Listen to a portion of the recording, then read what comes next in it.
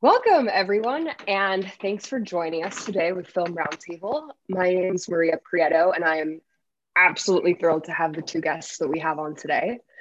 But before I introduce them, I'm going to lead us through a moment of silence to commemorate all of the lives that have been lost due to COVID-19 this year.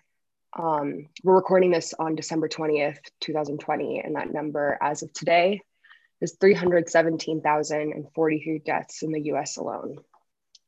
We'd also like to honor all of our Black and Brown brothers and sisters, as well as our First Nation brothers and sisters, whose lives have been taken by the hands of police brutality and other senseless acts of violence.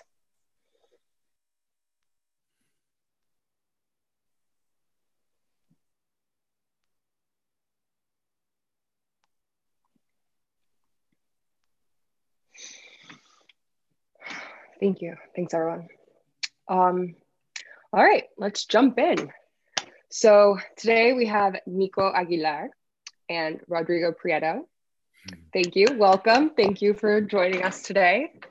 I quickly want to give a little backstory. Both of these gentlemen are cinematographers and are very, very close to my heart. They're people I respect tremendously, both as artists and humans. And Nico and I went to film school together. I was fortunate enough to meet him and convince him to shoot a couple of projects of mine. And immediately there was just this rapport between us that I was like, this is what it should feel like to work with a cinematographer, to have a team. And then shortly during one of my screenings, he met my father, and then this friendship and working relationship started between them. So Nico, why don't you tell us a little bit about the first time you guys worked together? First time I worked with you, Rodrigo, was it's a commercial for Acura. And it was an extremely exciting project. And honestly, it was the best project to kind of like hit the ground running, because I feel like I might have just graduated film school at that point. And I get a call that Rodrigo wants me to do second unit for this commercial called Up.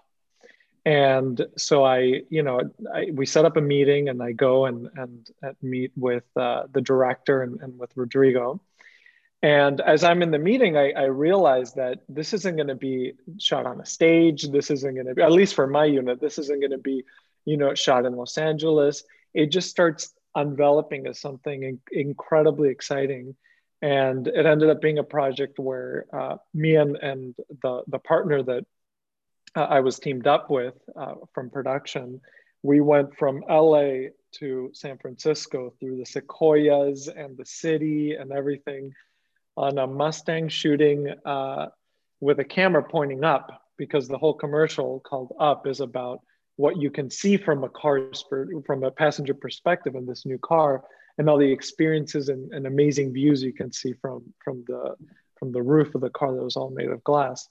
And that couldn't have been a better project to be a part of, because not only was that an incredible experience, but it taught me two things that were super important to collaborate. And I think those were a good foundation to continue learning and continue working with you, Rodrigo. One of them was communication, being able to understand how you are communicating sort of the shots that you needed and the director's shots. But the other thing was also how to best interpret that as an artist myself, and how to make decisions by myself that can look for the best for the project. And I really feel like in a project that, this project took a few days to shoot and everything, I was able to practice both of those things very well, and send documentation and send snapshots and receive feedback. But also I was able to express myself, and that was extremely rewarding. I love that you said that, because I mean, apart from inviting you guys on, because I love talking to you, you two recently collaborated on The Glorious together. Nico, you as a second unit DP, and Rodrigo, you as a cinematographer. So I definitely want to jump into that. But, Rodrigo, this is what, your third or fourth project with Julie? Is that correct? Yes, yes. With Julie Taymor, I first did Frida, and then we did this play that I actually photographed a play that she did, Midsummer Night's Dream, in Brooklyn, and then The Gloria. So it's actually three. Okay, it's three. Well, could you talk a little bit about how you formed a relationship with Julie and walk us through a little bit of the creative process that you have had in each of your projects? Well, yes, Julie is an incredibly talented director and visualist. So it's thrilling to collaborate with her because it's the language is very visual.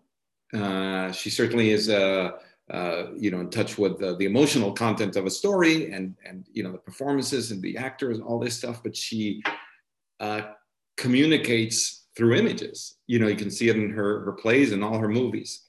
And she has very good ideas and very specific ideas, but she's also very open to her team bringing their own ideas and also, well, just from a technical standpoint, how to solve these images, how to create them, how to make them actually come to fruition.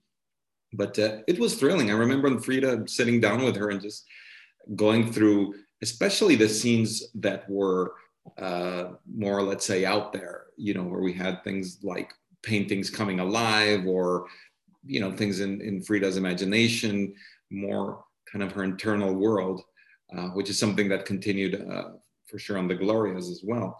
And just talking through what we could do. We weren't limited by, okay, we have this amount of budget and these days. We weren't even thinking of that until, of course, then you have to later on, right? But first of all, we just spitballed ideas, and that was great fun. I enjoyed it enormously. And on the Glorias, it was very similar. It's a complex movie. It has many different locations and eras and decades, and but also it has some pieces inside of Gloria's mind. So that was where Julie just let it rip, and yes, it was exciting to come up with it.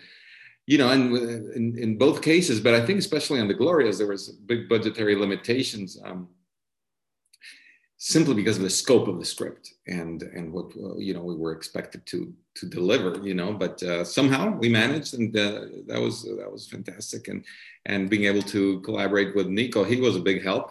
Of course, it happens in movies that don't have a big budget. They don't include a second unit in the budget because it's an expense. Of course, you have to pay a crew. You have to another camera, another crew for the camera and for the lighting and for whatever is.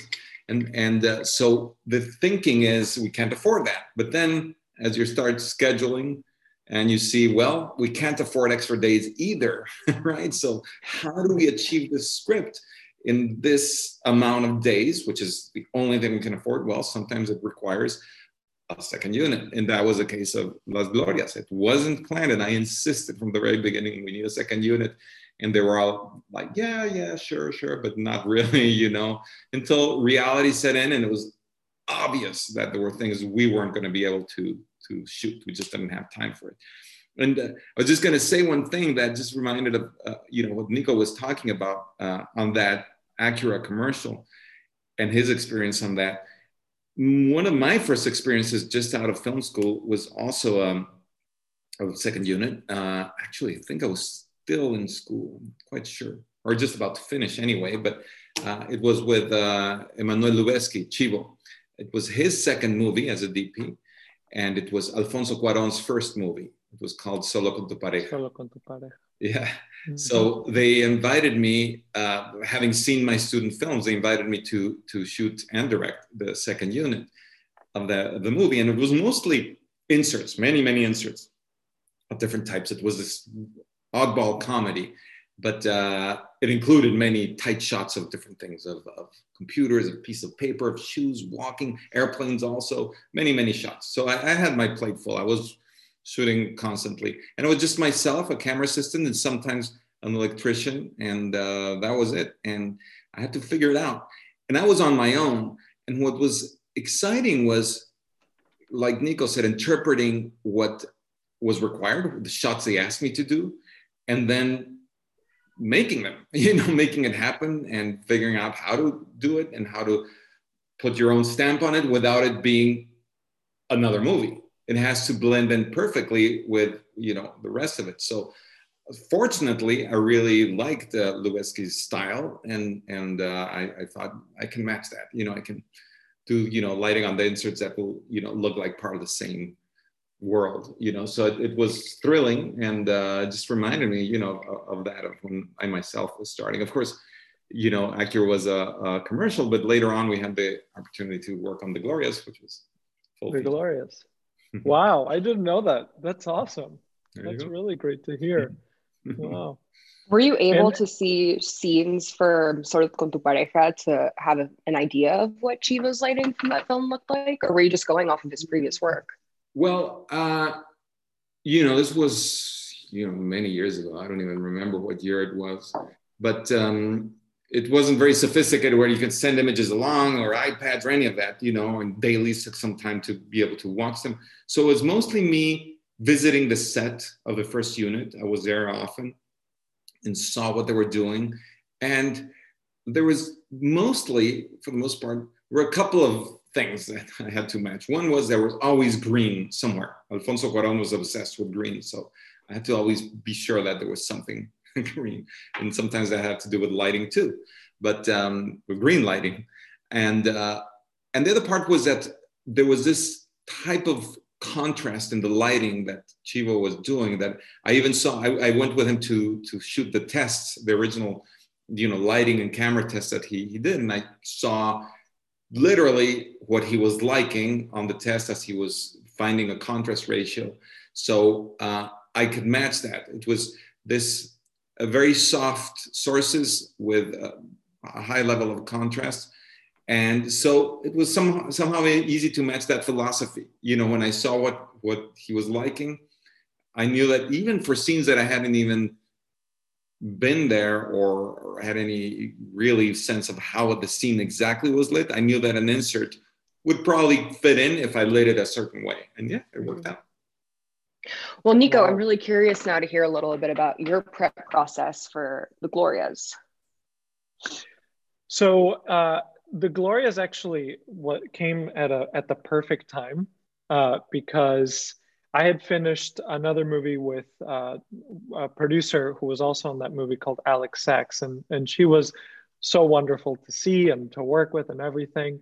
But the truth is that I'd been working mostly in the indie world, and a lot of the resources that I was working with in the Glorias were resources that, for the most part of my career, I hadn't really worked with before, except on the movie that I had just finished.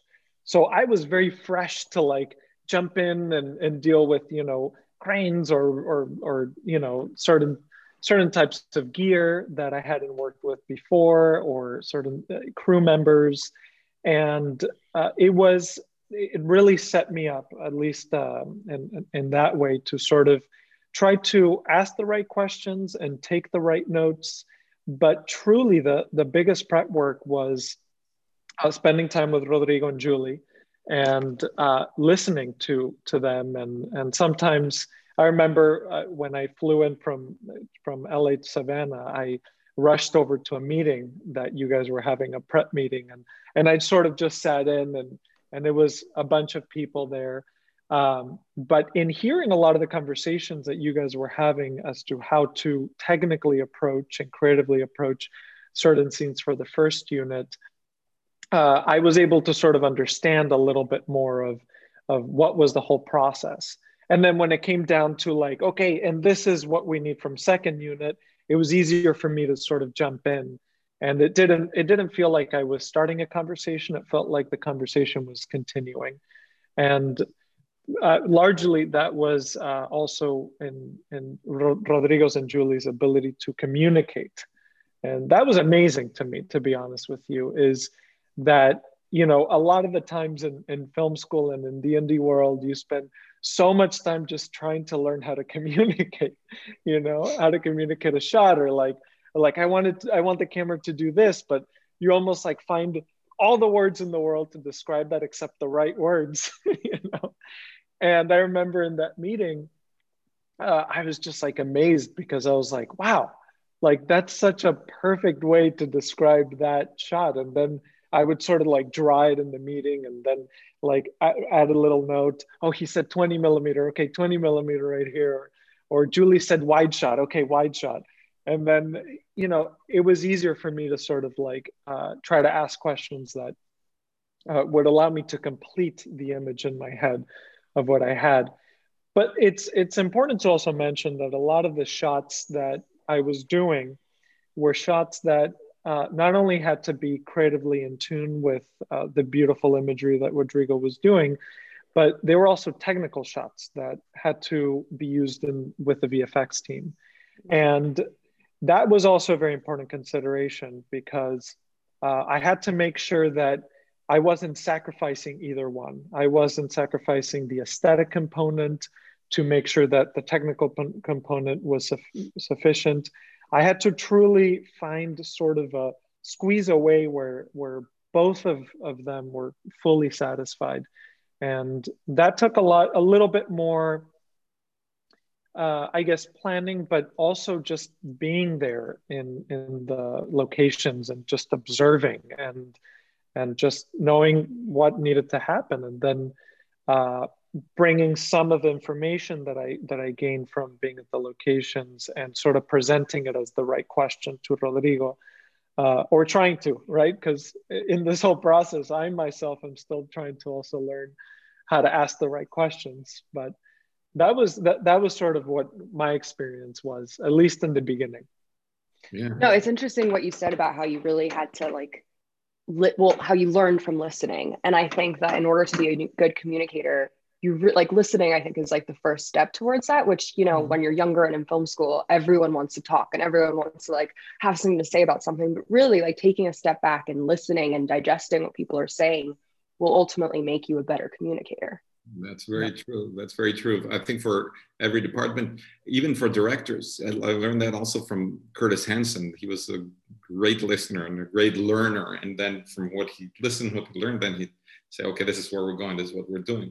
But I would say that on the Glorias, Nico had his job cut out, but a lot of what you were doing were, you know, these shots around of the bus Out of Time, that was its name, and also around it, what was, you know, happening around this bus. And what was tricky was that even ourselves trying to understand what that bus was and everything around it was a very long process, because this wasn't something that was written very, very clearly. And in fact, Julie is the one who came up with that idea. You know, it was, she added that to the original screenplay. And so that whole section of the four Glorias talking to each other was Julie's idea, but she wasn't quite clear for herself what was exactly happening outside the bus and how that connected to the other stories and how, you know, we go to India from inside the bus or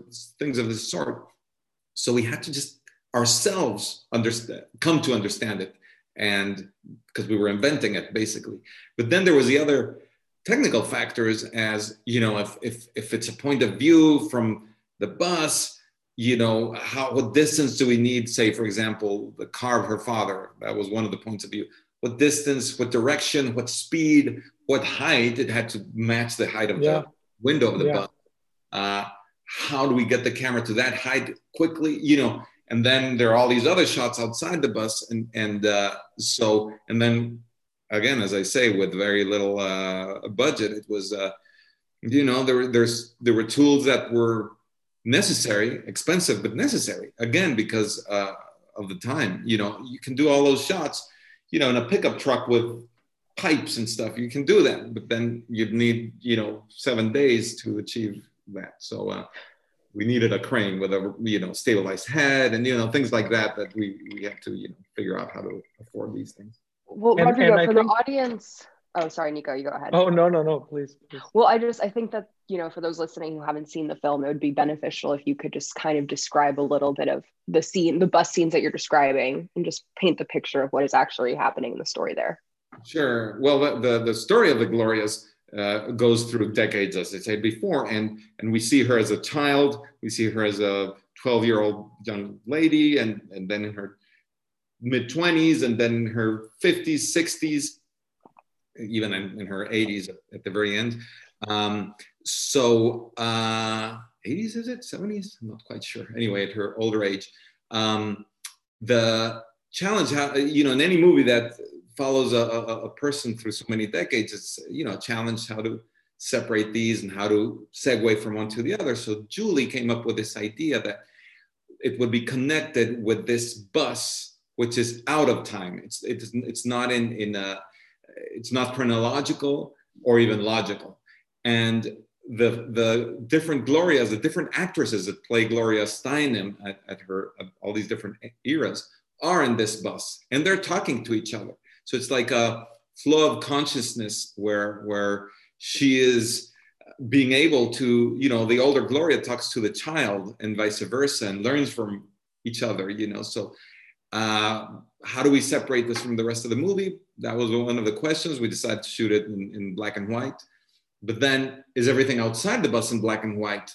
But from the bus, we transitioned to India, where we literally have a shot inside the bus where the 20-some-year-old Gloria is looking out the window, and Julie wanted what's outside to be India, and then we are in India, which is part of her forming years. So India can't really be in black and white. So anyway, we decided to have the exterior be sometimes in full color, sometimes semi black and white, so it was a whole process of deciding when and where, how it would look in this weird bus situation. But that was part of the fun, of working on a Julie Taymor movie, is coming up with these ideas, because it's not like like I said, she's very visual and she has, these ideas, but she figures it out with her team. So it's not okay guys, this is what we're doing. It's okay, this is a concept. How do we make it great? How do we figure this out? And that's where we all come in, the production designer, myself, the rest of the team. So it's pretty thrilling. And Nico, part of your responsibilities were capturing that exterior of the bus shots. Okay. Yep, I was doing a lot of that, which was interesting because there was no second unit director per se. And some of these shots had talent, had, not main talent, of course, but they had extras that had to interact, like a little girl and her mom and everything. And I remember, being on set, and that was actually one of the first sequences that we shot of the little girl.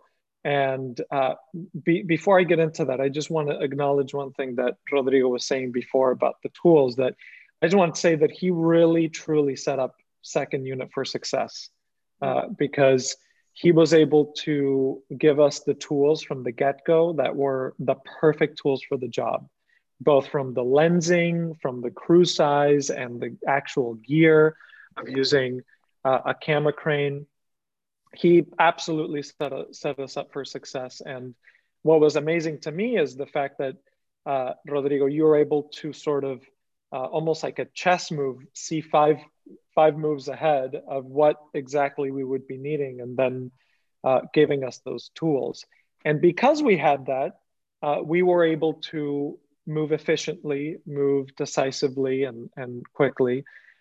So going back to sort of the story that I was telling is a lot of those sequences of looking outside the window had either, a lot of it was the vehicles, was the dad's vehicle, but a lot of it was also, or a section of it was with these little kids running around and everything.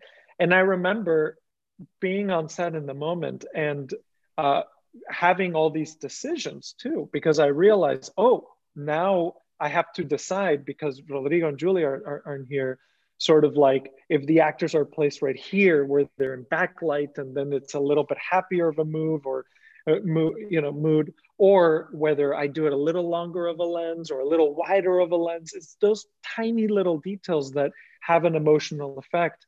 And I remember the night before going on set, questioning how should I best prepare, to have the right mindset to be on set. And the answer was going back to the script. And I remember reading the script completely unadulterated with any visual ideas and just concentrating solely on what I knew, that the style that Julie has and Rodrigo has, but also just understanding her journey, you know, because I realized if I have to make a decision, if I'm on the spot and I have to make a decision, and this is now and only the only information or the only shots that they will have, I have to make sure that they will be in line with the character's journey, because this is a character story. And that was one situation where I felt that was tested because, as I said, there wasn't any sort of director, and a lot of the conversations and the information that was being passed down was, I was sort of the bridge between. So I, you know, took it upon myself to also sometimes talk to the extras and be like, not quite, you know, better do this different, better do that different. Because I felt that my responsibility wasn't only in producing shots that would work for VFX, and because a lot of it was reflections, but I wanted to make sure that beyond the reflections, beyond the VFX elements, that it was emotionally usable stuff, you know, or narratively usable stuff. And all of that was truly from also listening to Rodrigo and also the respect of Rodrigo's trust and Julie's trust in me. Mm-hmm. Yeah, it's true that on the second unit, the separation between directing and shooting only blurs a little bit, unless of course it is a bigger second unit, bigger, and you have a director. But typically, and it was my experience too when I was starting in second unit, you have to figure it out on your own. You have to become kind of a director DP, and but it's not, the tricky part is that you're doing it for someone else, you know, so it's always a little scary, you know, that they will not have imagined exactly that, or you'll be disappointed, or, you know, and you know, I know that can be tricky. I remember on Babel, we had a few second unit pieces, and there was one that became a joke because every day on the call sheet would be the bus arriving into the village in Morocco. But hey, didn't they shoot that yesterday? And the day, and again, and it was because the second unit would go and shoot it, and Alejandro wouldn't like it, and they'd have to, and Alejandro wouldn't like it again, and they'd have to shoot it again and again and again. this joke, almost a running gag. Okay, so what are you guys doing today? The bus arriving into the village, and what else? Oh my god, oh, that's so good. Rodrigo, you touched on this a little earlier about, you know, Julie's magical realism and her work and her art. And in Frida, you guys, you know, you had Frida's works of art to be inspired by and, you know, bring those to life. But in the case of Gloria Steinem, you know, what were some of the inspirations that you guys drew from to create some of those scenes that are, you know, wild and out of this world? For example, the tornado scene that, you know, has very much like Wizard of Oz themes in it, but could you run us through those conversations with Julie? Well, certainly, I would guess the main inspiration was Gloria herself, who was around. You know, we met her, and she went to visit sometimes on the set, and you know, she's a living, breathing person. So we could, you know, and she's written a lot, so you know, you could read her books, and so that was obviously a big source of the inspiration and the imagery, and partly, for example, in that Wizard of Oz kind of scene that's pretty bizarre and strange. It came about, I believe there's in one of her books, she does talk about the Wizard of Oz, and Gloria Steinem does, and in reference to the travel, you know, in her book, My Life on the Road, it's so much about moving, about traveling, about going out, meeting people, listening. That's a big part of Gloria's world, is listening to other people. And so the interesting part about Dorothy's journey is that for her, what's important is to go back home. You know, she the whole thing is going back to Kansas, you know, and she's in this incredible journey, but she wants to go back home. But Gloria is the opposite, you know, so she does make reference to the Wizard of Oz in that sense of how women have been taught that home is the most important thing that women have to relate to, you know, and they have to take care of home and they have to be home, and that's the women's journey. And Gloria goes against that. You know, for her, it's like, no, no, go out to the road and experience your life and experience the world. So I think that's where the Dorothy thing came into play. And, you know, there's also this thing, I think, that Julie Taymor herself and so many women go through, is that sometimes women in a position of power, you know, making tough decisions, are seen as witches, you know, in a way, you know. So in anger in women is seen as something inappropriate.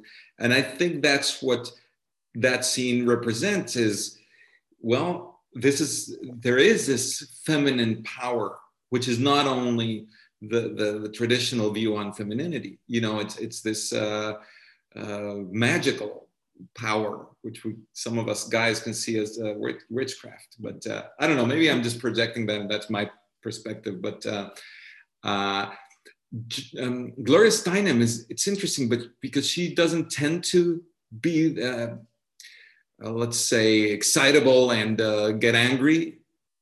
So in fact, there's a scene where she's running on this treadmill, and we did also this abstraction of this road, you know, all these roads intersecting, and she's you know, and there's this yellow line going through her face, you know, and also very emotional moment.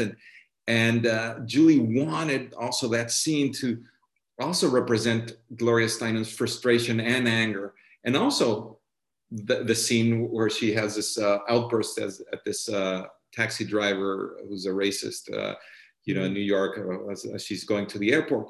You know, so Julie wanted to include that side too. You know, the anger, not just the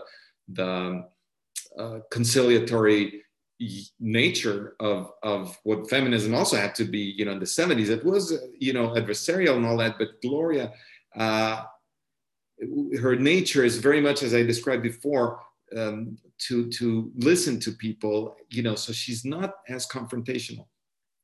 So Julie, I think, put a little bit of herself in there too, which I always think is crucial, is for me, for the projects that I participate in, is that the director is in there, you know, that the characters are representations of the director, and then it's personal, and then it grows, I think.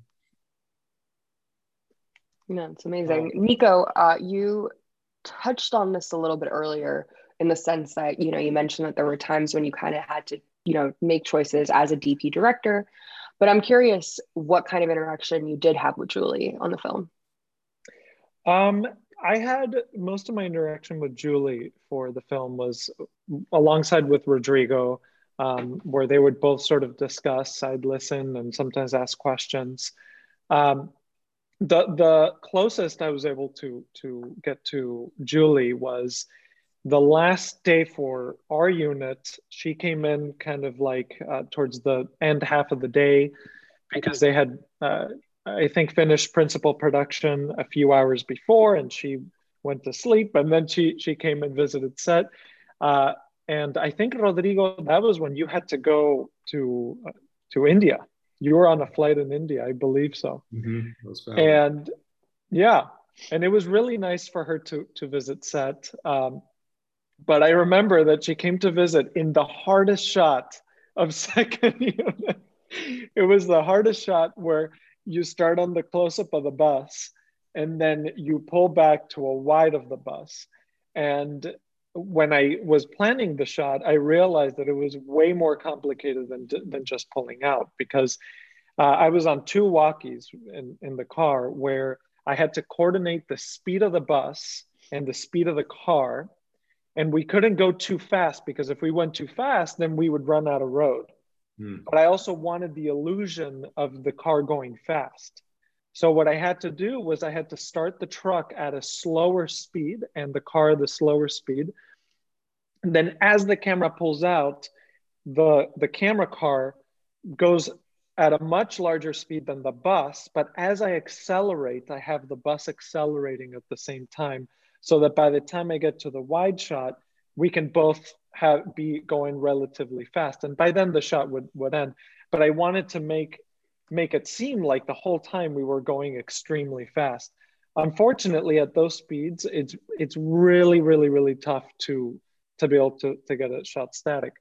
And then on top of that, I also wanted the bus to be in backlight, and in a certain backlight where I wouldn't get this flare that was just horrible for the shot.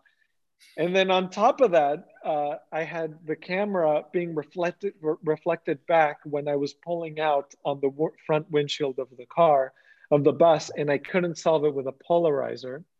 So I had all these issues going on and all these things, and this is the last moment that I can get the shot. And I remember Julie joining us to the car, and you know, the whole time I'm like rushing the team, and I'm like telling them, come on, let's go, because we're running out of daylight, and all these things need to happen perfectly at the same time, but just trying to keep it absolutely professional and cool, because Julie's sitting right next to me, you know, as I'm like coordinating right here, but I'm also operating the shot on the wheels. And I remember doing the shot a few times, and interestingly enough, having the pressure of the director there, we nailed it. We got the shot eventually, and I remember even having to hide my own excitement of like, oh yes, I got it. You know?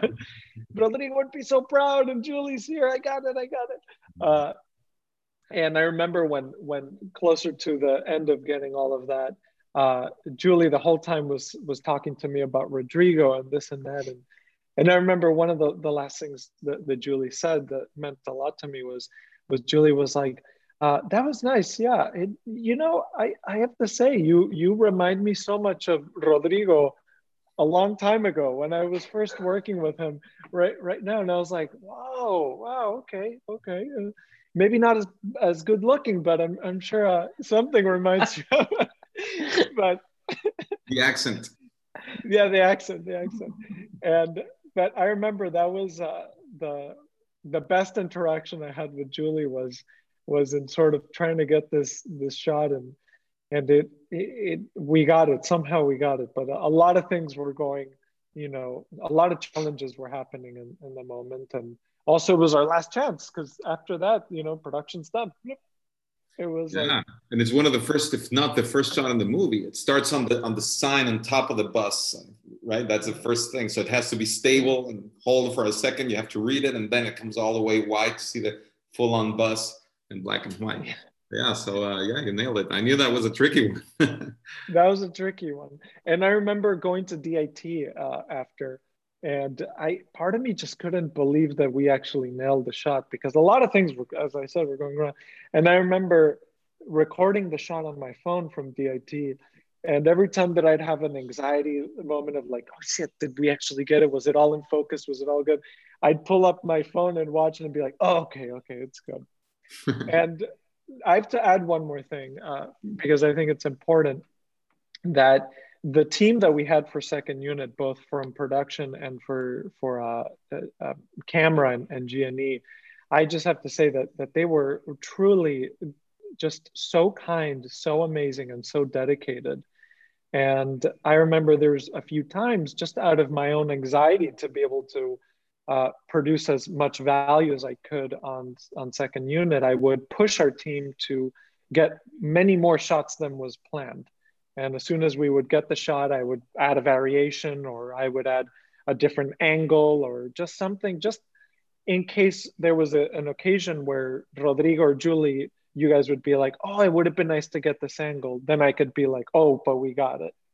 And just squeeze every little moment and every little second out of the time. And I, you know, to be honest, I did push our team a lot in the day. And I was sort of, as soon as we got the shot, everyone was like, yay. And I was like, no, wait, hold on, celebration. Let's get a variation.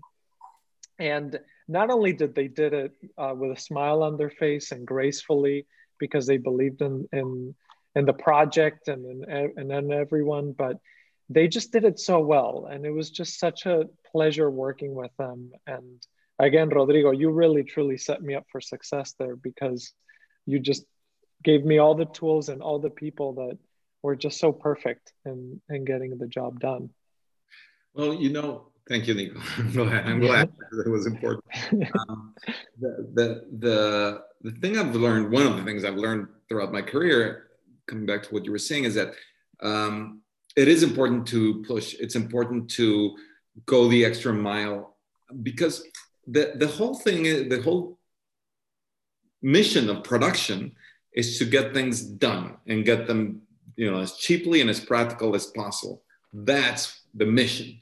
So artists have to push, otherwise we'll be, swallowed by that machine. And it's not that they're evil people. That's what they're paid for. That's their job, right?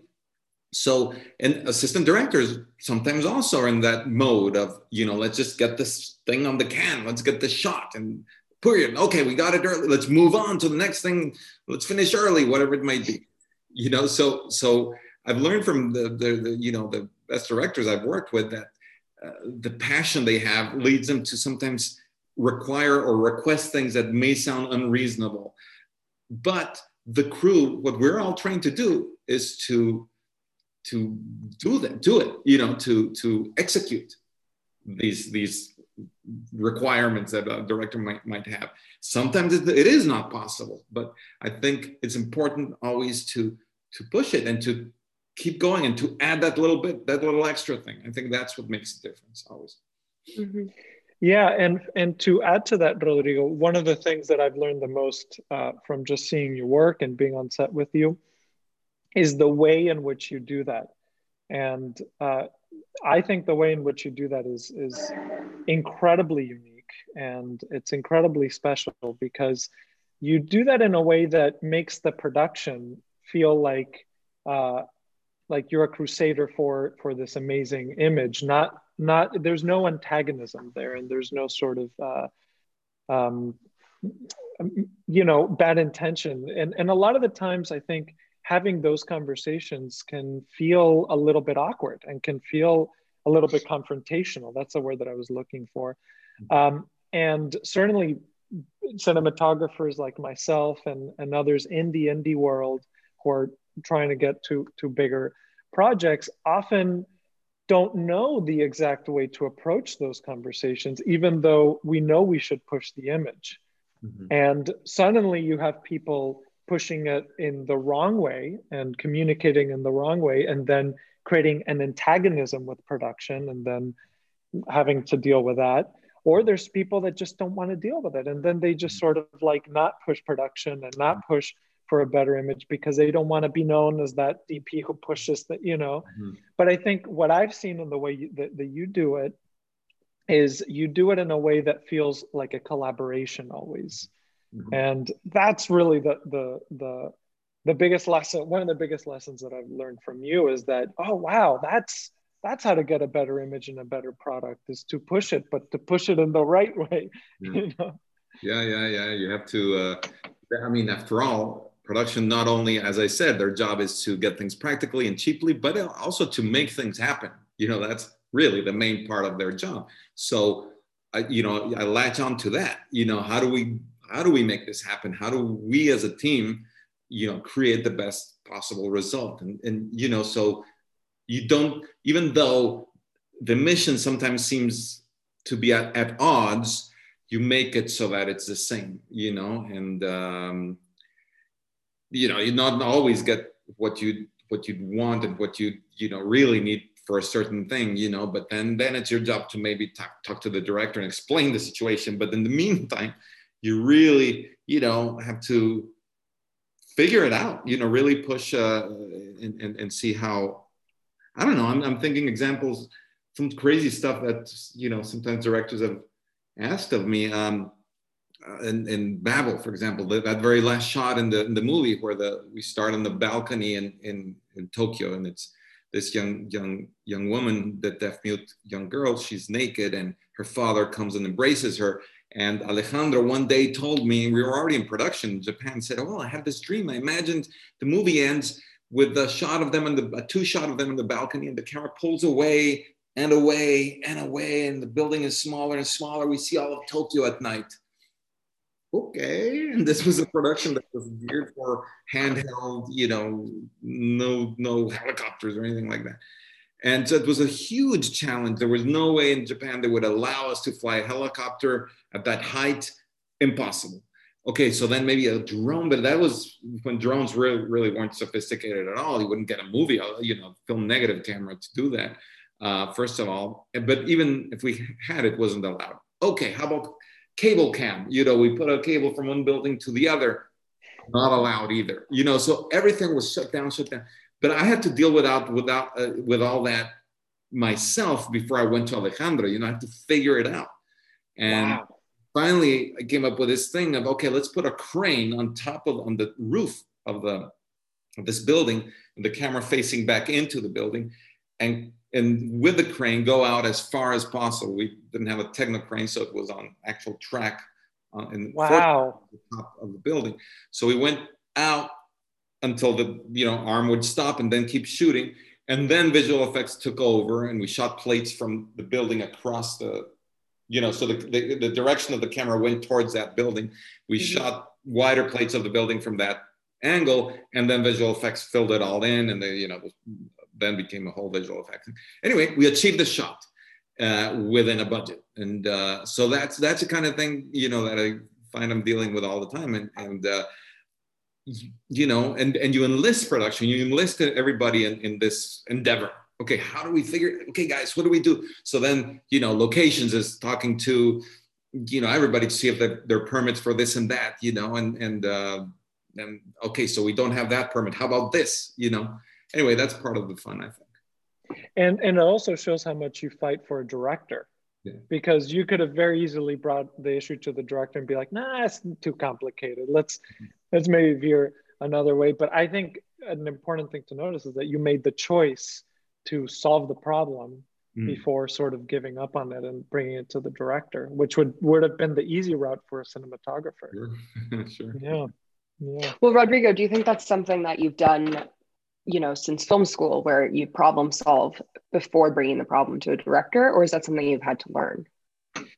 No, I think that's been there all the time. I've always felt that the movies I shoot are my movies too. I don't see it. And I remember kind of arguing about that in film school, where everybody was like, oh, Daniel's movie or Eva's movie, or, and I'm like, well, wait a minute, it's my movie too, I really felt ownership of everything I was shooting. And it's the same to me right now. So at the same time, I do believe that it's kind of my duty to do the director's film and find a way to bring that specific vision to fruition. So I really, if I'm going to do a movie, if I'm going to accept to, working with a director, it's because I really want to work with that director and give that person the movie they want and bring my own stuff to it. So I don't know, working with Scorsese, there's, every director I've worked with, there are challenges that sound insane, and right. Sometimes, especially Scorsese, will just say, oh yeah, I want this like that. And he doesn't even stop and think what it means, and nobody dares say no to Scorsese anyway, right? So now it's up to me and the team to figure out, okay, how do we put these crucifixes in this impossible location where they would die? The actors for sure are going to die if we do that. And that's what Scorsese wants. So how do we do that with a shoestring budget? That was on Silence, which really, we had no money, and we figured it out. And there it is in the movie, and it's pretty startling. But I enjoy that very much, and I don't know. It's those are the challenges that are actually fun, even though it can be stressful and there can be a lot of pushback. In the case of that scene in Silence, there was, we were exploring how to attach these crucifixes to the bottom of that pit with all these crazy waves. And of course it was very dangerous, but also then the government said, not allowed, you can't touch those rocks, et cetera, et cetera, et cetera. So Scorsese didn't even know any of this, right? We just had to deliver the shots. And finally, when we figured it out, I went to Scorsese and said, okay, this is how we're going to do it. And then he explained the whole thing from a technical standpoint, and that's what we did. Wow, that's fascinating. Yeah.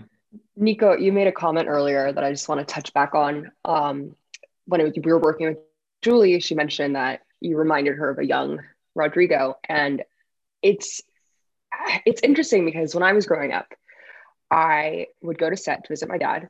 And I think the reason that I was so drawn to filmmaking is because I would see him on set with just this smile on his face. I mean, even there were times when he was frustrated, but he never let it, you know, dictate how the set felt. You know, his crew, like there wasn't like a running tension. It was just always this levity almost. It seemed fun. And I was like, wait, people, this is like what you can do for your career. So, you know, that's just what I wanted to do. And then when I met you, I think that's the reason that when we worked on our first project together, I also felt that what I felt when I was little. It was just, you know, you brought everything with you to the project. You brought your whole heart. And that's just something that you can really feel. So I just wanted to make a note of that. Thank you. And Nico, I'm curious, what was your favorite moment working on this film? What do you think you learned the most from? My favorite moment was truly being in the car with Julie, for sure, and getting that super difficult shot because, mind you, the whole time working on this film, I felt incredibly blessed to be a part of it. But part of me was like, oh, why me? You know, it's like there's so many more amazing people and more amazing cinematographers out there that the whole time I was like, wow, this is, you know, an opportunity of a lifetime because of that. And it was truly being on there with Julie because it sort of was, I was proving to myself that I had deserved to be there. And that was a really, really important moment for me. The other thing, which is the learning part of it that I learned the most is truly, again, sort of like just observing how you and Julie communicated, Rodrigo, was incredible to me because I feel like at the level that you guys are at, a lot of the conversations, you're almost used to communicating that way.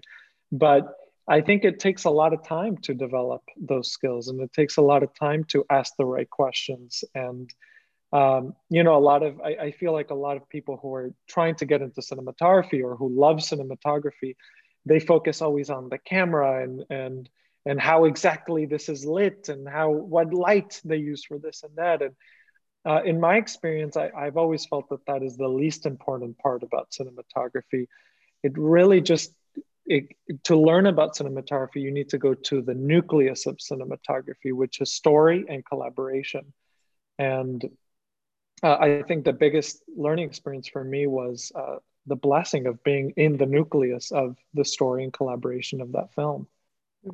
So, yeah.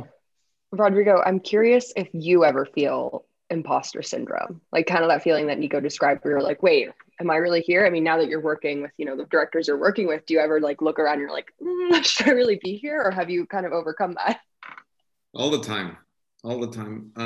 I really do. I mean, I don't know now if it's actually imposter syndrome. I think that, let's say in the last maybe 5 years, it's like, okay, I'm a cinematographer and I get this and I can do it. You know, I kind of, but what does happen every day is that I'm nervous, especially at the beginning of the day. On every job, no matter what it is, even, you know, commercials, anything that I'm doing, I feel that there is a possibility and it might not work. I might not be able to figure it out. I always have that feeling. And I have been, even recently, in situations where it's like, okay, there we go. Couldn't do it. It didn't work. I can't do this shot. It's not whatever for you know, usually it's, you know, weather or, you know, production issues. And it's a horrible feeling, you know, the sensation of, man, I can't, you know, it reached to a level where, but usually 99% of the cases, it's solved. It's possible to make it work. And that's what gives me now a little bit of a level of tranquility where I have been faced with so many nearly impossible situations where, okay, what, we got to wrap. We can't, you know, it's not possible to do this or that. And we figure something out and we can do it. I've been in that situation so many times that now I I just know that it's just a matter of kind of relaxing and going into that, inner voice. And yes, it's also experience. You can go back to other situations that have been relatively similar or something, and you can take from that and apply it somehow, but there's always a way, generally, unless it's totally catastrophic. But it's pretty scary, those moments of near catastrophe. Yeah. You're credited in the film, Rodrigo, you're credited as Man on Bus, because you have a cameo in one of the last scenes in the film. But I'm curious if you could talk about, previous experiences having cameos in films. Yes. Well, as you well know, I don't know, we haven't mentioned it, but whoever is really, looking will realize that we share the same last name, Maria and I, because she's my daughter. So she well knows that I have this amazing talent of acting, right? I'm a really, really good actor. Not, but I've always enjoyed it. I've always liked the sort of, I've had that acting bug ever since I was in school, like in grade school. I would love theater classes and improv and all sorts of stuff. I always, anytime there was anything to do with acting, I'd sign up. So anyway, that didn't pan out, and I ended up being behind the camera. But I've had a couple of opportunities to be in front of the camera, and one of them, by the way, was directed by Maria herself in a short pandemic movie that now here I'm peddling you. Yeah, thank you.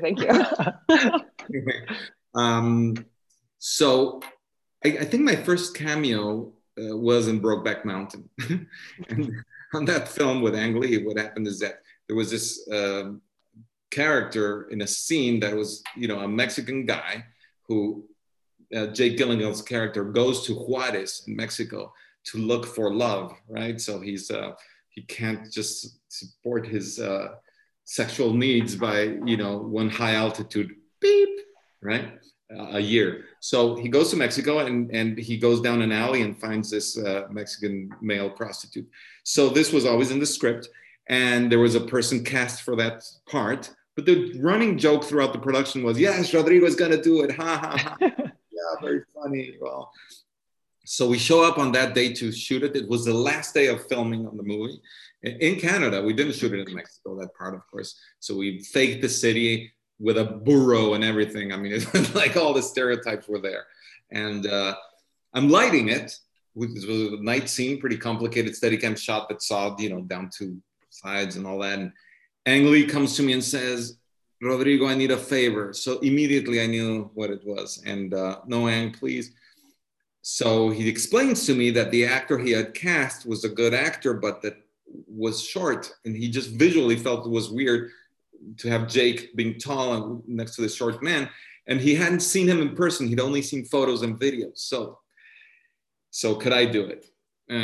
So I had to go to hair and makeup and costumes and, and the walkie-talkie while I was in the trailer being made up. I was thinking of things in the lighting and talking to my gaffer. Remember the third window to the left of, the second one right on top. Yeah, that window. Put a 2K in there with a straw gel or whatever like that while that was being made up. So I came out to shoot it when they were ready, and the AD starts pressuring me like, "Are you ready? Ready?" I'm in makeup.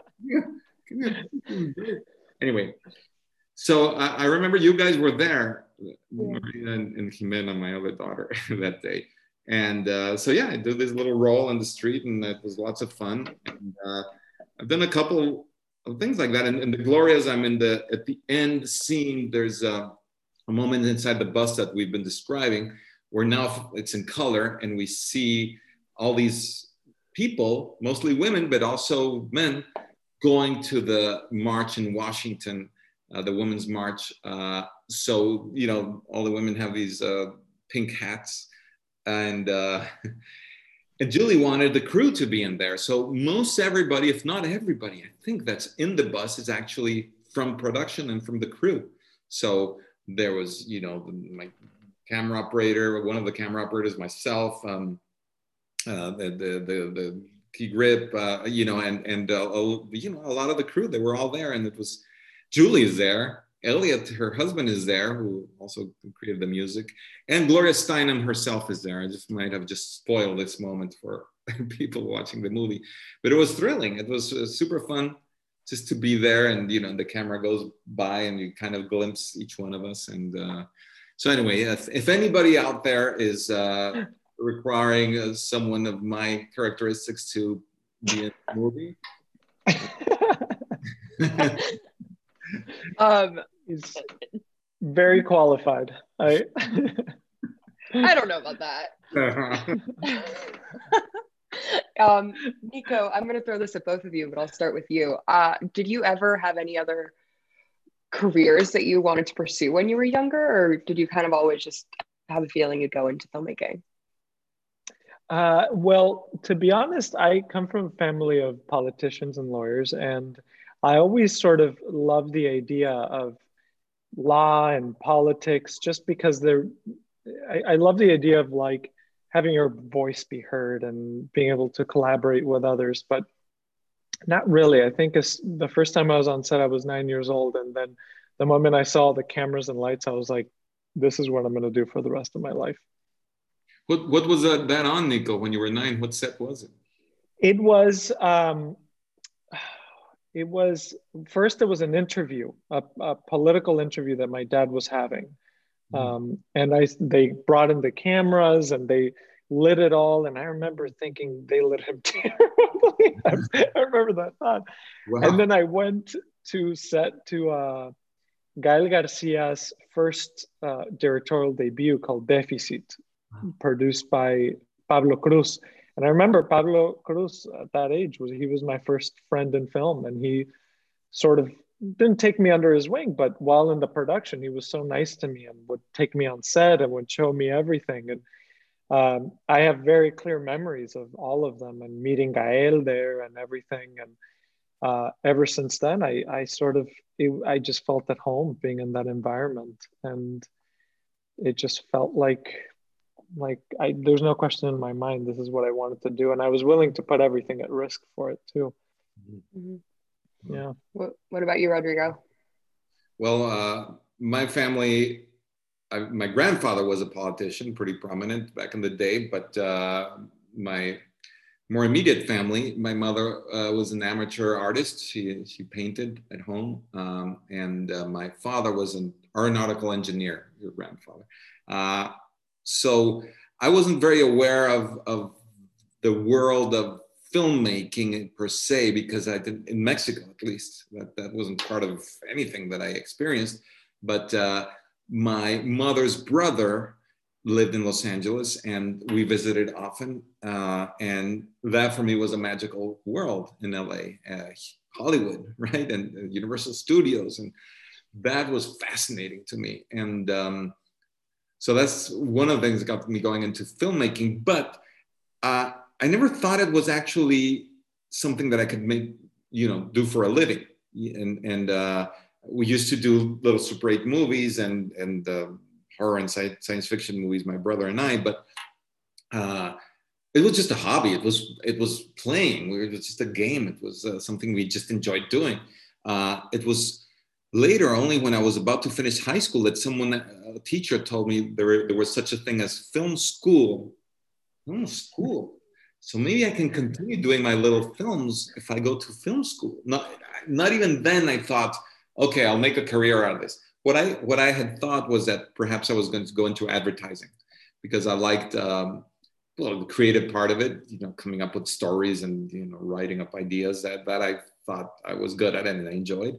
And also graphic design. That's something that I liked. In high school, I used to make posters for whatever events might be happening. So I like doing lettering. And I think that was influenced from my mother, who studied what would now be considered graphic design. Back then, they called it commercial art.